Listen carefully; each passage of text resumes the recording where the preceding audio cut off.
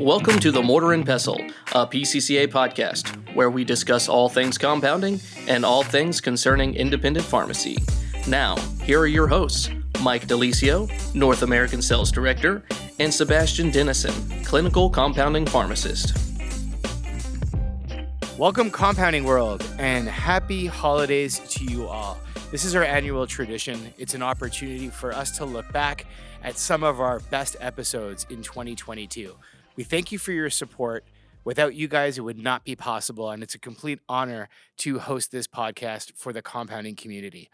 Throughout the year, we had an opportunity to sit down with some amazing guests, amazing individuals that also work at PCCA, and this is really a collective of some of those best moments. We really hope that you enjoy this episode and get a snapshot of what 2022 was like.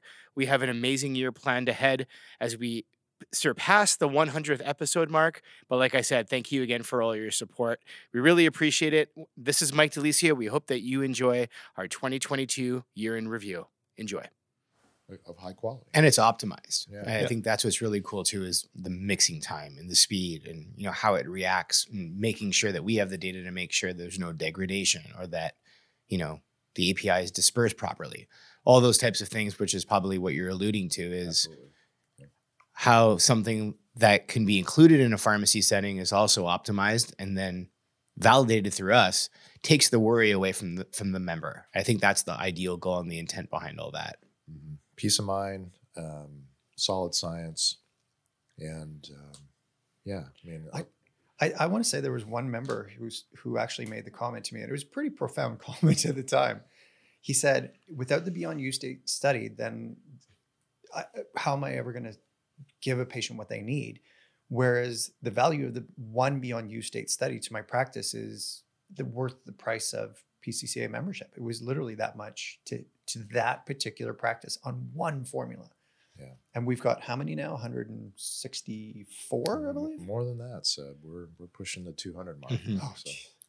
It always changes. I never try to throw out a number because it always goes up. Yeah, it always goes up. And then you're like, well, yeah, that was 2021, Mike. That was a while back. Yeah. You know, on the note of Beyond You States, and we talked about this in the base technology podcast that we recorded with Daniel. But, you know, is it safe to say that, you know, a few years into the anhydrous market, are we really proud and are we on the right track of the base development as it pertains to anhydrous solutions and base technology that has completely changed the game for pharmacies? Yeah, I think it's been a great thing for our members. I think it's been good for patient care too. Look, anhydrous systems. Now, granted, you know, we know some of the motivation behind it is the desire to have better Beyond You states with an anhydrous system, but there are inherently challenges with anhydrous systems. They're not always ideal for every clinical scenario. You know, you think about oral preparations, for example, may not be ideal for a very young child because you do worry about some aspiration or certain situations like that. And they behave uniquely, and they're not always completely inert either, you know, and the more we've studied them, the more we've used them in formulas and observed various behaviors, we've learned so much, and we've identified sometimes some anhydrous systems with certain actives don't work. And so it's not a universal for everything. Just stick it in, just throw it into an anhydrous system, you're okay. And I know I've heard that said, and I get where they're coming from, trying to establish a better Beyond You state. But, you know, I can tell you that on our side of the fence, we're continuing to do, even though these things are anhydrous, we're studying them. We're studying formulations in those systems. Just to try to identify those scenarios when maybe it doesn't work out, you know, and there's unique delivery challenges like the topical permeation enhancing, like Permeate. When you've got an anhydrous system, the diffusion of the active out of the system into the skin, and it's a different dynamic than in an oil and water scenario. So there was a lot of work put into designing those vehicles, doing the Franz diffusion cell work to establish that, okay, yeah, we can deliver actives into and through human skin using this completely anhydrous system, both hydrophobic and hydrophilic molecules. But overall, the anhydrous delivery systems have been great tools, and as we learn more and more, I would anticipate that we could see more of those in the future. Just as someone who's focused on the entrepreneurial world, just pulling yourself up and doing it scrappy, like you say. When I'm interviewing marketers and I'm meeting with marketers, we talk about a T marketer. And for those that are, okay, you know what a T marketer is, but just for those listening, across the top, if you think of a capitalized T across the top, you've got a little bit of knowledge in a lot of areas, and you go deep in some spaces. It may be copywriting, it might be graphic design, it may be social, email, and then you start to broaden out from that single spot. What are some of your favorite resources that when you're trying to get yourself, I guess, to the point that you feel a lot more comfortable just doing it all, from that kind of singular spectrum to more of a broad, all-encompassing marketer? What are some of your favorite resources to recommend? So the T-shaped marketer, I actually think, is the ideal shape for a marketing starter. I myself am pretty T-shaped. I would maybe say it's like more of a fat T. Yeah, exactly. It kind of goes broad, and I got like deep in quite a few things. And maybe like I have like one area of specialty that maybe goes a little bit deeper on like the messaging and branding and stuff. Like that's kind of like my forte, some stuff that I really like. But that being said, the scrappiness that needs to come in play with being a generalist, and a lot of these people that I'm sure listen to the show are, just because you have limited resources, you kind of have to do it all. You have to wear all the hats. I'm sure some of these people are the salesperson and the marketing person, right? And what's interesting about that is most of my time that I've spent, I guess I've done a little bit of sales, but in most of my career, it's been mostly focusing on building a partnership with the sales team. And when you're wearing both of those hats, they blend together like in your mind, and it almost becomes one. So as far as like resources being tactical, I mean, one of the things that I do is I just try to read as much as possible what other marketers and what other great companies are doing within the space. So one thing that I do, especially when I'm coming into a new company or I'm researching one, maybe a client of mine when I'm doing consulting, is to say, okay, what business are you in? Okay, who are your top 5 competitors? I want to know who they are. And then I go and I follow them on all their social media. I look up articles about them. I read their websites and their content to try to get a good grasp of how they're positioning themselves in the marketplace and what ultimately sets them different. They might be doing the exact same thing, but the way they speak about it just resonates so much more. Going back to that value prop thing that we were talking about a minute ago, maybe they're just hitting that right on the head, right? And they're doing that so much better, and that's why they're growing like crazy. Because at the end of the day, like, a shoe is a shoe is a shoe. It serves a purpose of keeping my foot protected. Sure, there are little nuances to it at the end of the day, but is Nike actually better than Reebok? That's actually better than Adidas? You might think so, because maybe you have like some sort of brand allegiance, but really at the end of the day, they're just making shoes. Like those companies are no more special than the other one, right? So what they're doing a good job of is communicating that value, communicating their why. So reading, really understanding what competitors are doing, and constantly keeping a pulse on that, I think is super important. Another great thing that I like to look at too is just where I can get engaged with the customer and really trying to listen and hear customer stories. So whether I need to like actually sit down and pick up the phone and survey and take notes and talk to customers directly. Maybe I'm sending out a survey and people are filling it out with some questions about how they're receptive to our marketing or our messaging or what's happening in the market or what they ideally would need from our company. Or I'm also reading on like customer blogs or engaging in forums, things like that. And all of that can be done very easily in the digital age that we live in today.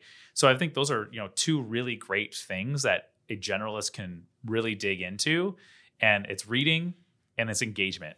And once you really have the customer megaphone attached to your ear, you're going to be so much more enlightened on what then you can do tactically as like kind of like a next step to start marketing to them. We really need to talk about kind of how we got here, the purpose of why we created this new e-learning educational platform, and why it's super important for all pharmacies. And we'll get into the details as to the why. But more or less, Matt, a big reason why we wanted to have you as a guest as well, you also wear different hats, not only from a clinical services point of view, you're heavily involved from a regulatory point of view, very well versed on USP 795, 797, and 800. And with all that being said, what were some of the things that you can call attention to as to why this e-learning platform is super important?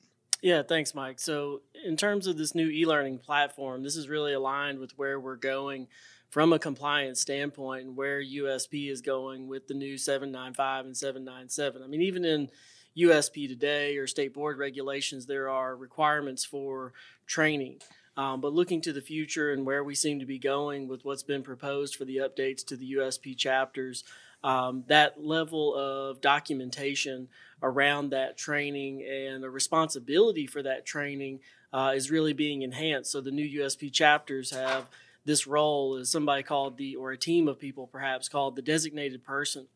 That designated person is required to do training in both 795 and 797, and that training has very specific components. Before, training was been described more as general around what you do in your role in the compounding pharmacy. Now it says, well, if you do compounding, whether it's sterile or non-sterile, there are certain categories that you've got to be trained on, that you've got to show your competency, show your knowledge for that. And so there's both the piece of building the training for folks, having them do it, but then also to have the documentation and proof of that for regulators that then when they come in, they're going to start to ask for that.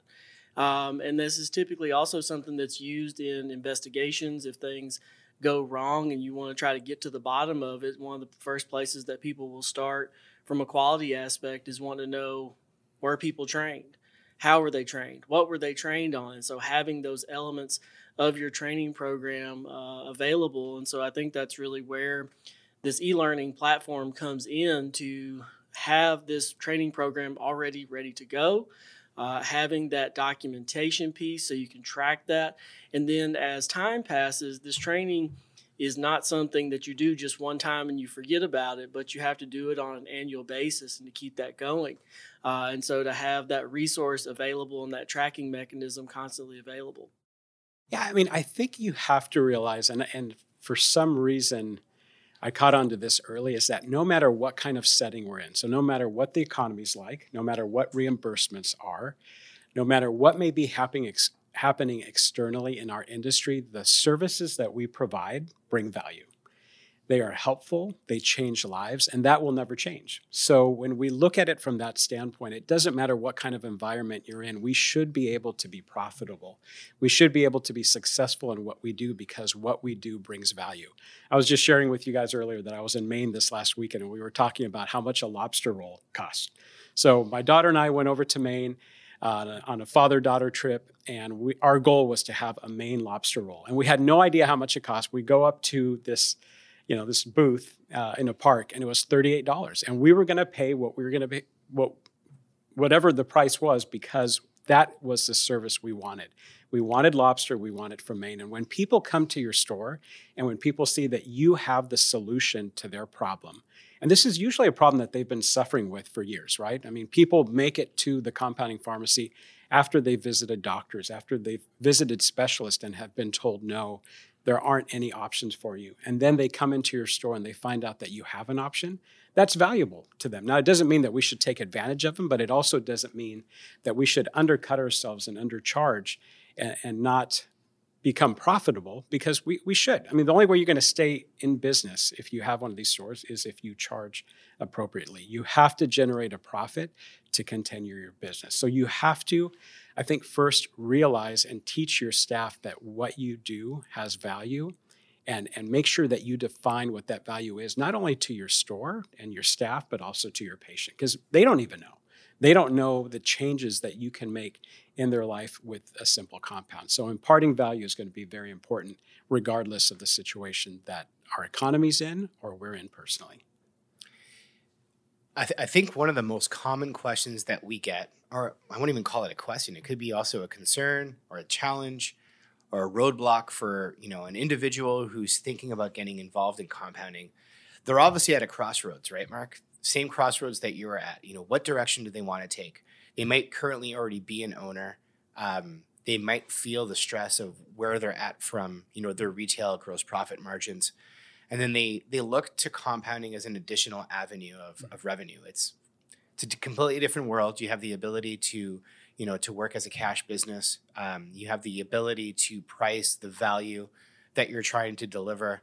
And I think where it's a sticking point is that everyone starts to figure out a break-even analysis first.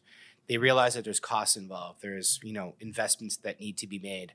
And then they might get so overwhelmed with that. But how did you overcome that whole process? Because I think that is a really cool story in itself, or could be. And to be honest with you, I don't even know specifically what ran through your head at that point, but I'm assuming when you were looking at your first 11 scripts that you did in the first month, knowing that you had this overhead of rent and the amount of time that you were investing, and you obviously wanted to take home a salary as well. Sure. So, what was the inflection point for you to realize I have a value to bring?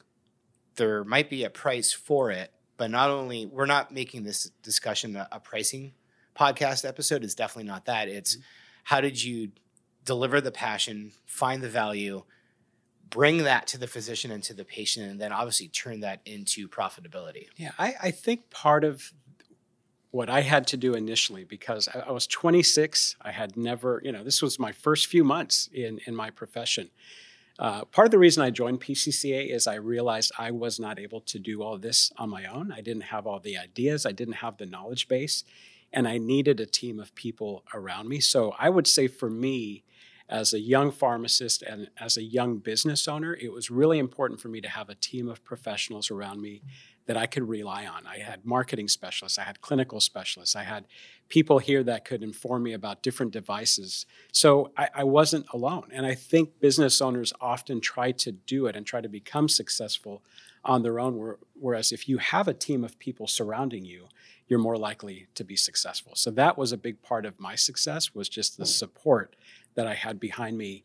And I knew that these people were for me. I was new to PCCA at that point, and I didn't really know the character of the company like I do now, but I knew that they were behind me and they were there to support me and guide me through the process. But I had to reach out to them.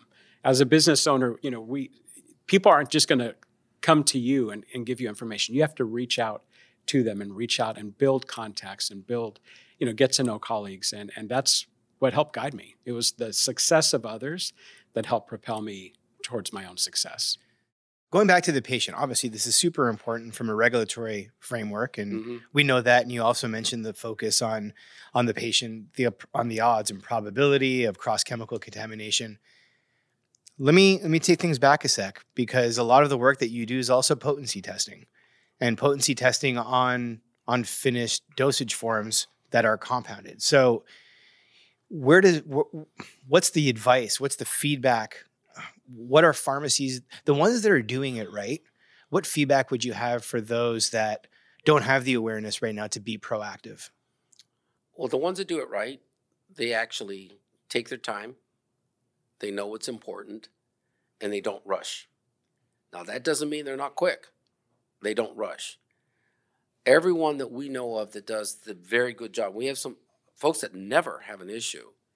If you go to their lab, it looks like some of the other labs. We go to gorgeous labs that can't make a product. They just can't, because it's the people.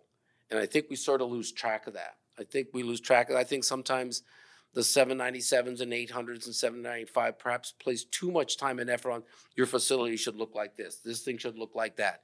And that's good, and that's important. I like that. But it's the people. The people have to be aware, self-aware of themselves, what they're doing. The potency stuff, guys, you give a lot of classes. Some people can't add. That's our job to teach them. But yes, that's a true statement. I'm going to give them a calculator. I mean, they're because they're rushing, because it's normal. Look, when we have all too many potencies that come back, straight numbers, okay? They miss the decimal points. They don't, when someone comes out with 46%, 46,000%, which is published, we published that one. That wasn't our highest. It's something other than a decimal point. It's either they forgot salt concentrations, they forgot everything, water's vac, they forgot everything. You have to slow down and make sure that you know how to do it right the first time, and then mimic that, and not to get so comfortable that you have this all-power knowledge that if I can make a little bit of change and tweak it, it won't matter.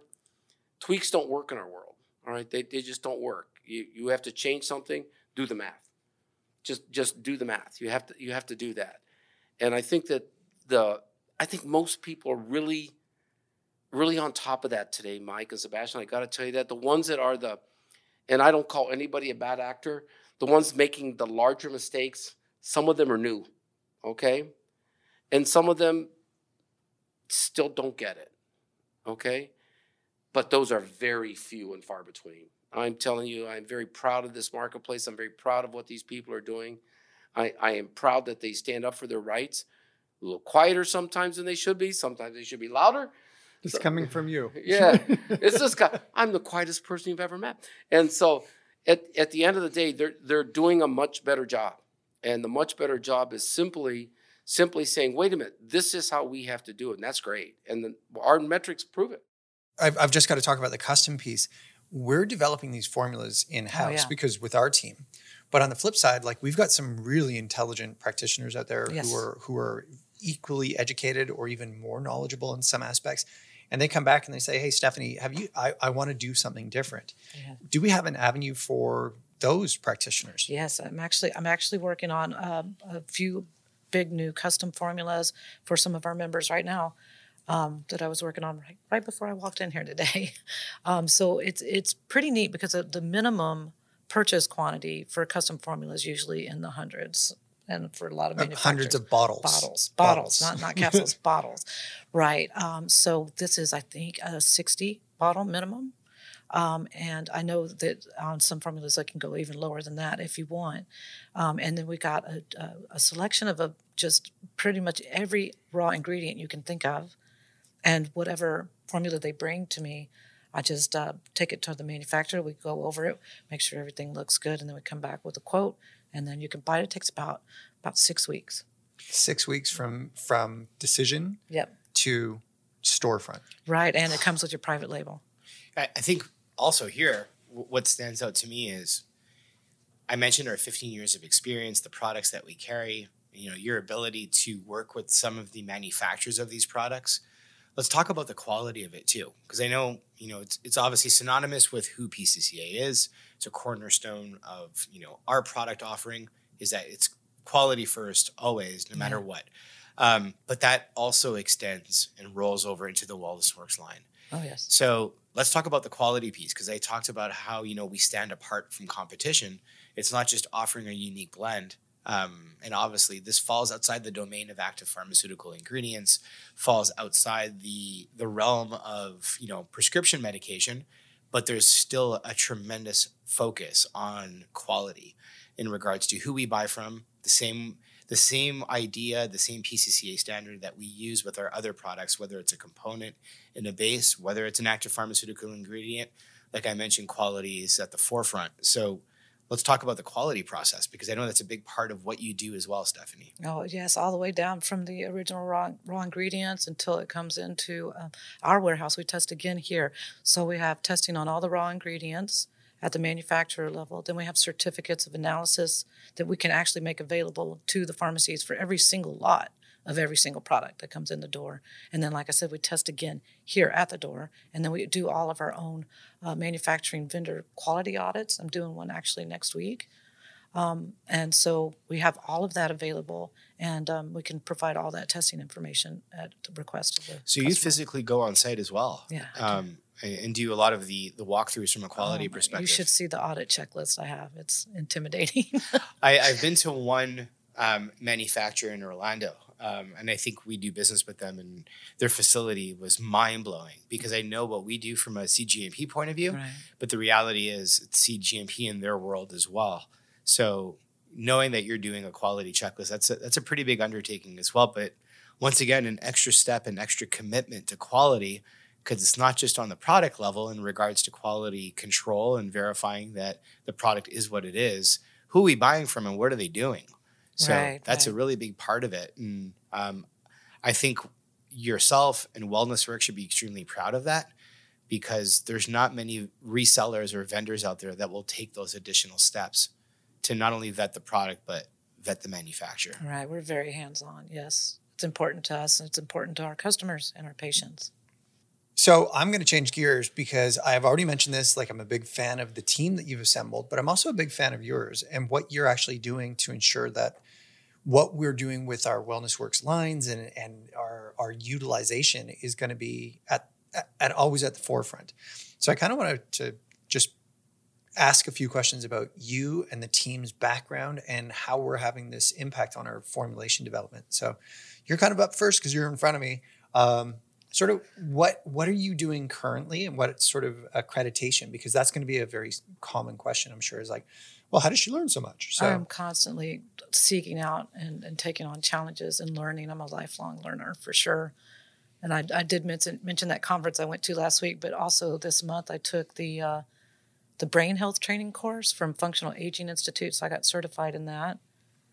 Right now I'm studying for a certification in supplement science from Huntington. I just got an associate in integrative nutrition from Huntington. And then on the business side, I have an associate in business from University of Houston. And I've got, I'm certified practice enhancement specialist from A4M. That's a little bit more on the business side of helping pharmacies and functional medicine professionals, learn how to market themselves and run an efficient business. I think that's everything I'm doing right now.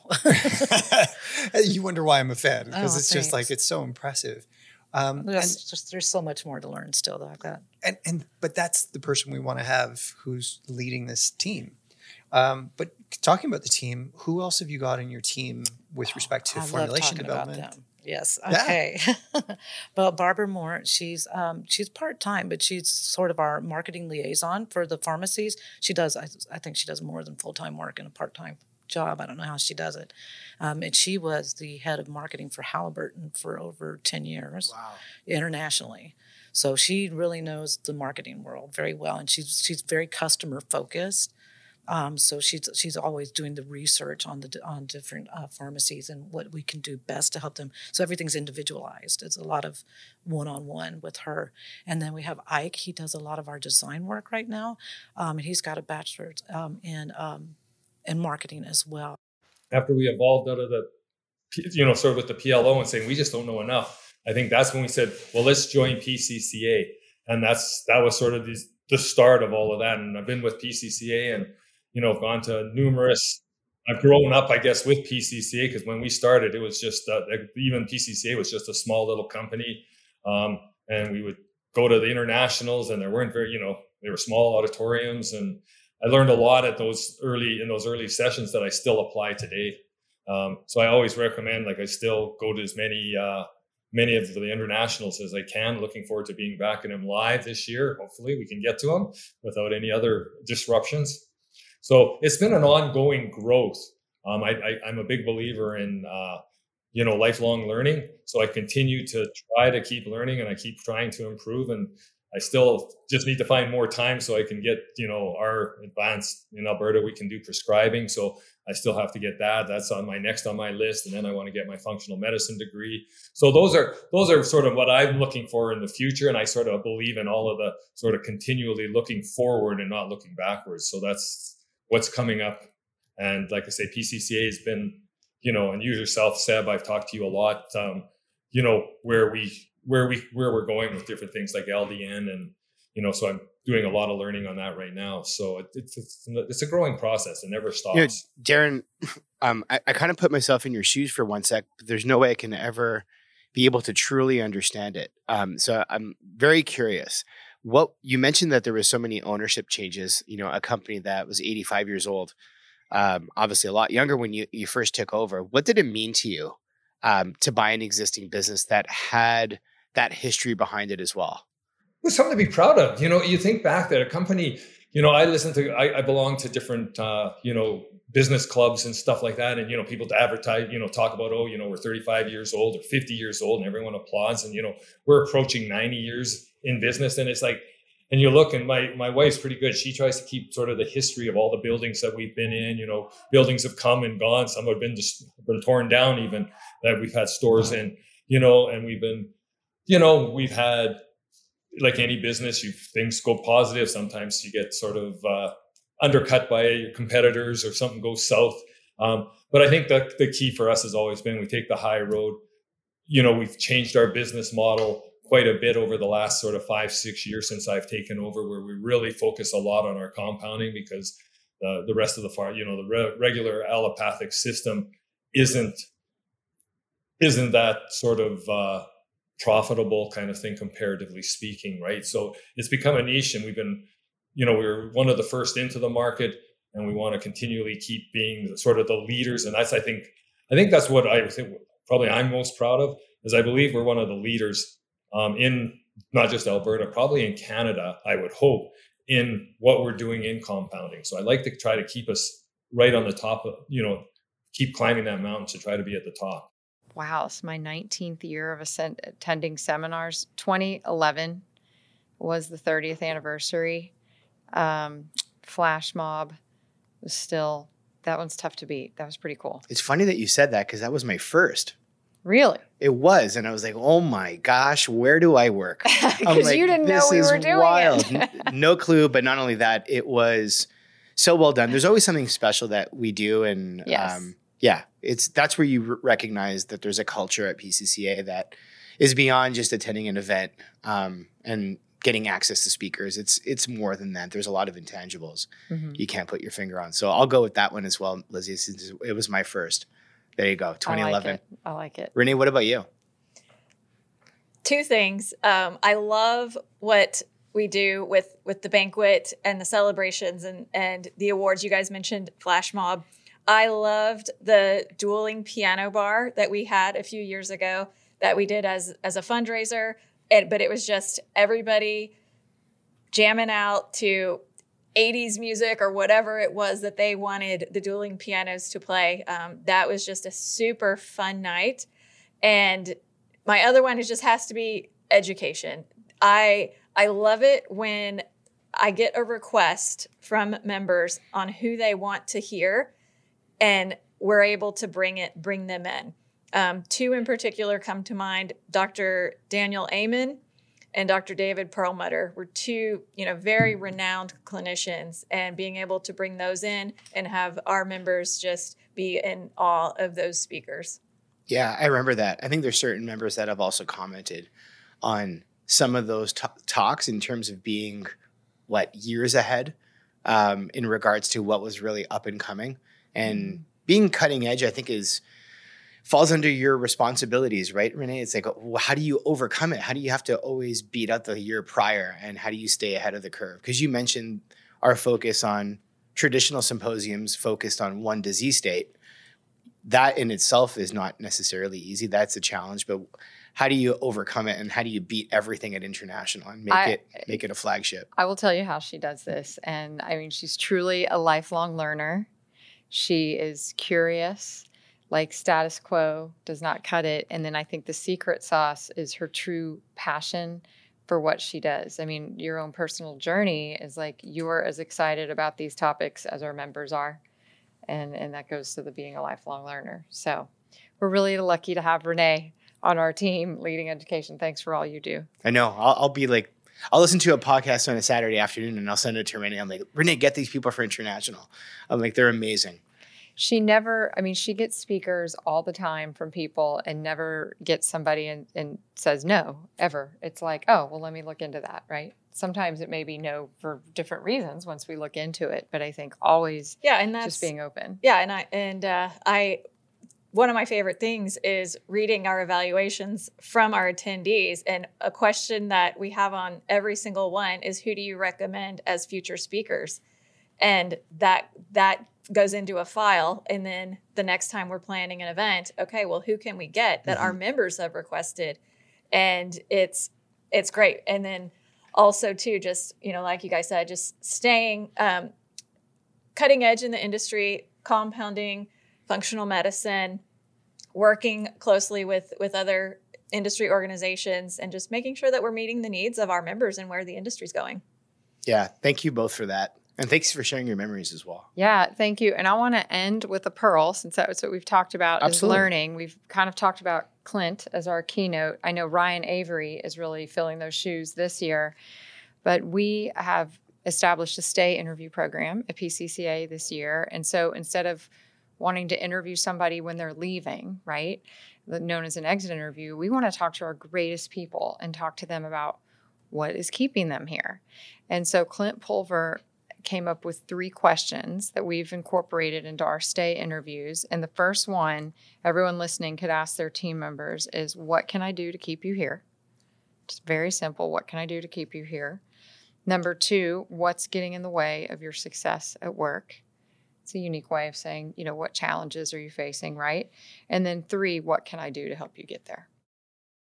And I think that a lot of times we go to conferences and then we've met a few people. We might have their phone number. We might find them on Facebook or Instagram or something like that, but we don't maintain those relationships. Say you clicked with someone, but you go back to a busy store and you just don't get back to those people. And I just would say to anyone who's done that or has the opportunity to develop a relationship, it's worth it. I mean, the time that you put into it is worth every second.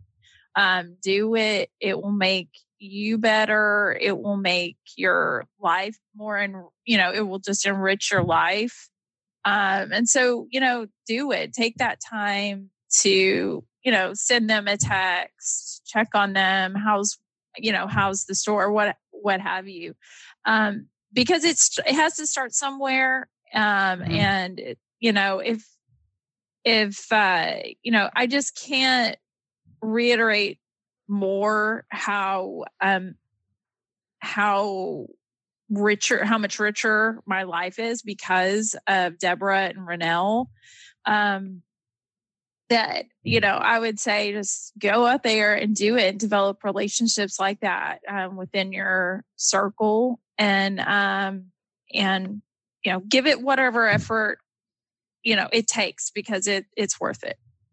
Yeah, I agree, because those people will be there for you when you need those people. And you don't even have to ask them in many cases. If you have built that relationship, they're there. They're your friends through thick and thin. And it's just like, it like with Renell and Trisha, I work East Coast hours. So it's 6 a.m. in the morning whenever I start working for Renell on the West Coast, it's 6 a.m. And I have built enough of a relationship with her that if I get a weird, funky question that I say to myself, well, I know this, but I really want a second opinion. And I know Renell, this is kind of her strength. Like if it's a hormone question, I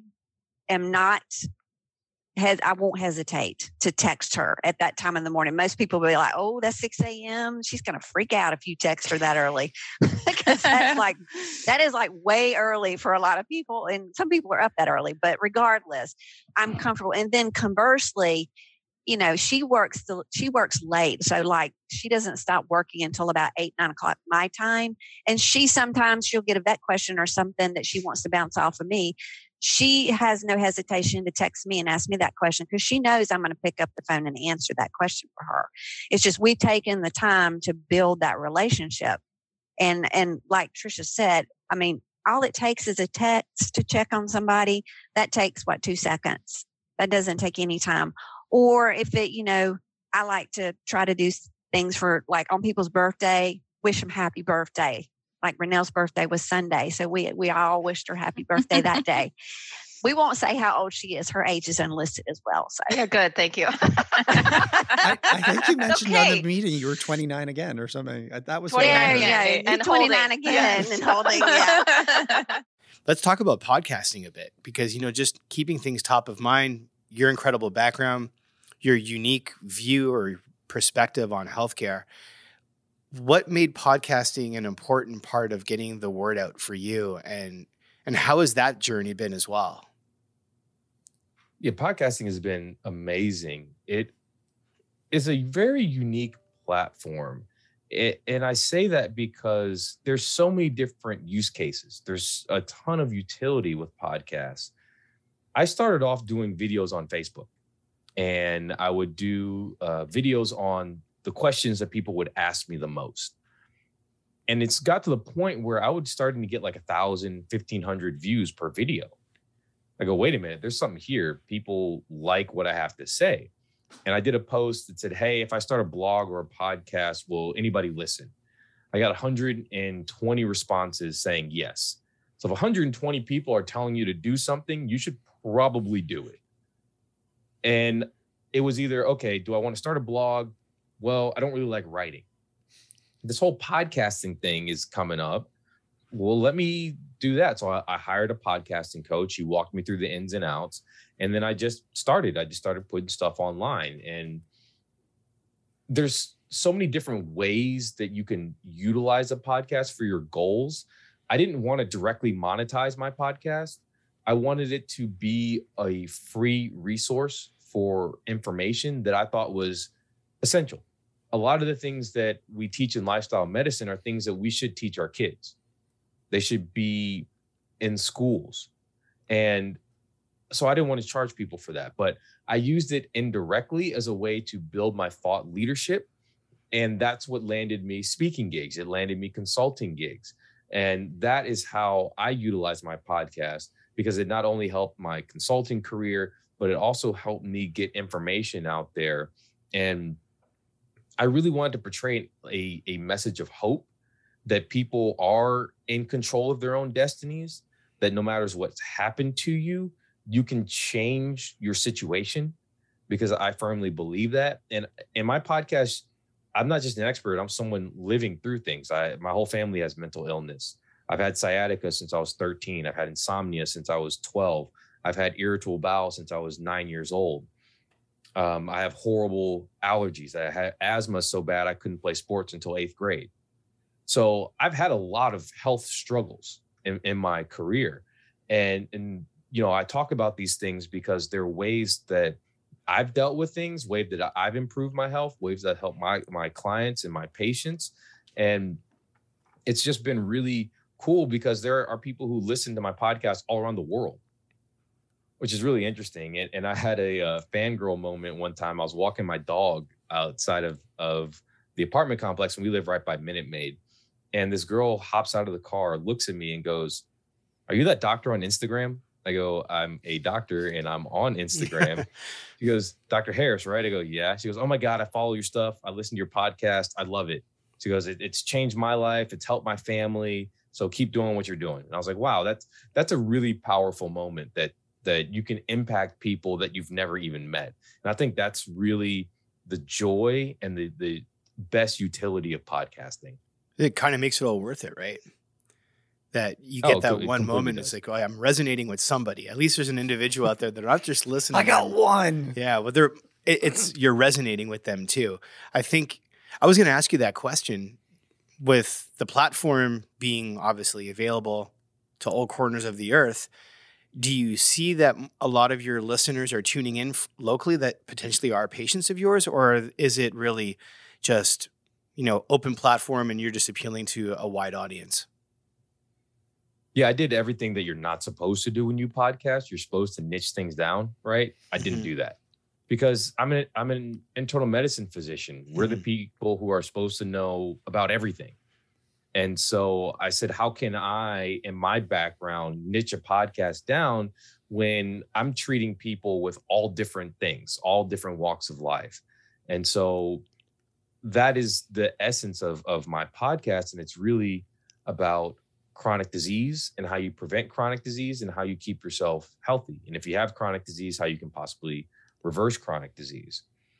And so I really try to do things differently than what people say you should do. I'm the kind of person that if they say, you need to swim downstream, I'm probably going to swim upstream just to see what's up there, right? And see if I can do it.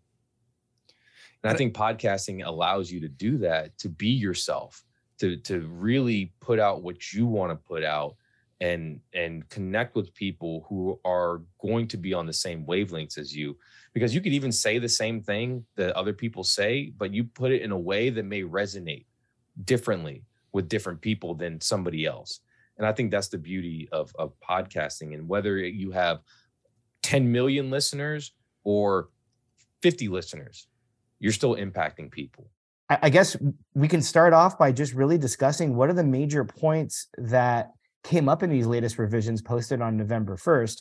We're obviously going to get a chance to talk about guidelines and timelines, but the reality is what's in there that everyone really needs to know of. So, Mike, I'm going to ask Matt to take the lead on some of that discussion, but I want to point out something that you mentioned in the lead-in, which is the popularity of this topic.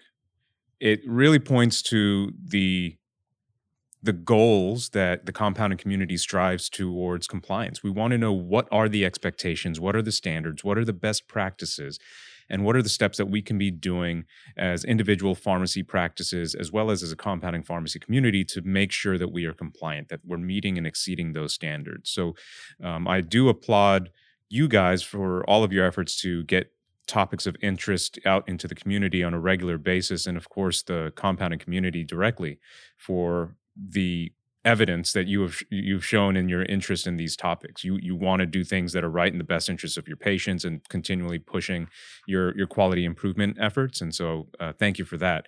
So as we talk about these updated standards, let's also recognize that your updated standards are your minimum requirements, if you will. They're standards. They become requirements based off of your regulatory authority who's holding you accountable to that. And typically that's going to be your boards of pharmacy. It might be an accreditation organization if you are engaged in that. But think of these as your minimums. That doesn't mean that that's all you need to be doing. And most of you are doing more than that. So that's where we also talk about best practices and what does it look like upon implementation. So Matt, I'll hand things off to you to kind of talk about what some of the key updates of interest with these new standards are. Yeah, I think that's a great point to start out, AJ, that both these chapters, the new 795 and 797, talk about themselves as the minimum standard. To that end, I guess I'd take just a quick second to make sure to remind everybody about the FDA's insanitary conditions guidance document. I've been talking about this for a little while now, but it's a major focus for the agency. And I think that there's a lot of overlap in that document with where we're going with some of the USP chapters and some of the focus areas. So I think it's important to make sure that everybody's very aware of the insanitary conditions guidance and how it reflects on their practice as well in places that they can go above the minimum standards in USP. So let's talk a little bit about the timeline where the chapters are going. As you all are aware, the chapters were released November 1st. Usually USP gives you 6 months to implement the chapters, but there were some requests for USP to give a longer timeline for implementation, and that's what they've done. So the chapters don't go into effect until November 1st of 2023. So they've given a full year for these chapters to be implemented. The other thing that's going to be really important, not only do we have the new 795 and the new 797, but the fact that these chapters will exist, they will now officially recognize Chapter 800 for hazardous drugs. And so when the new 795 and 797 go in on November 1st, 2023, USP 800 is coming along with it. So if your board of pharmacy requires you to have compliance with USP, not only do you have new 795, 797 to comply with, you also have USP 800. Now, to be fair, there's various approaches to USP from boards of pharmacy. Some of them are prevented from wholesale adopting USP chapters by reference. They can't just say follow USP chapter whatever. Some of them write specific regulations that are very close to USP but may not be exact. So you need to know what those circumstances are for the boards of pharmacy that you hold a license with as a pharmacy, and know what their approaches may be to this, and see if you want to have any input as they consider these new chapters or anything that you may have a particular concern with. But on the whole, we're looking at a new 795, a new 797, and 800 November 1st, 2023. If you don't have access to the new 795, 797, or you've been looking for it, some people were maybe a little bit confused because previously when the revisions were out, the proposed revisions, those were publicly available. You could just go to the USP website, click on them, download them. That's not the case for the revised chapters. Now that USP is most likely done with their revision process, you actually have to purchase access to USP through USP. Okay. And you've got a couple of options. One of those is the compounding compendium, which will give you the USP chapters relevant to compounding according to USP. The other option that you have is more expensive, but I do think it's worth it, is to get access to the full USP, where you'll get not only the chapters, but also access to the chemical and product monographs, which I think is really helpful as you consider how to apply certificate of analysis calculations to your compounded formulation. So I don't have any role in selling the USP or receive anything from it, but I would encourage everybody to go out and get access to the full USP so that you have all of the information that USP can give to you. You literally took the next question I had out of my mouth. Well, it's because I'm reading your mind. You really We've been did, 'cause doing this long enough. I kept on thinking of, what Oakdale represented, what Jeff represented in the San Antonio area, and then obviously everything that Matt was living by in the mission of the pharmacy was a commitment to quality. So, what did that mean for you, Matt? Because there's a lot of pharmacies say they're committed to quality, but certain individuals might not practice it the same way. And have it as a part of their core value and, a centralized mission around, we're going to do this the right way. We're going to do this the best way. We're going to do this the best way for the patient, and taking all those considerations at face value, whether it's facility, whether it's the quality assurance piece, whether it's the active ingredients, the bases, everything that goes into the compound. So what did this mean for you as you led the pharmacy initiatives and ran operations? So running operations, you're always trying to look at the bottom line. And part of our bottom line included the price that it took to get everything tested. And so we realized there was, that's a high commitment. But when we were able to go out to practitioners and state, last year we spent over $150,000 in quality. A lot of times you get some JOP draws, and they would be JOP draws. Yeah, I got like it. that. Excuse me, Houston. I'm a little decongestant prone today. But we did have that commitment. We did put that out there. And we would always send out testing. We would use the testing in our competitive advantage. And so we always focused on the quality. But when you look at the price, and I believe I might have mentioned this to you, Seb, about sometimes you look at some of those ingredients that aren't, let's say, narrow therapeutic index, aren't the estrogens. And you kind of look and I thought, you know what? I'm gonna try it. I'm gonna try this other minoxidil.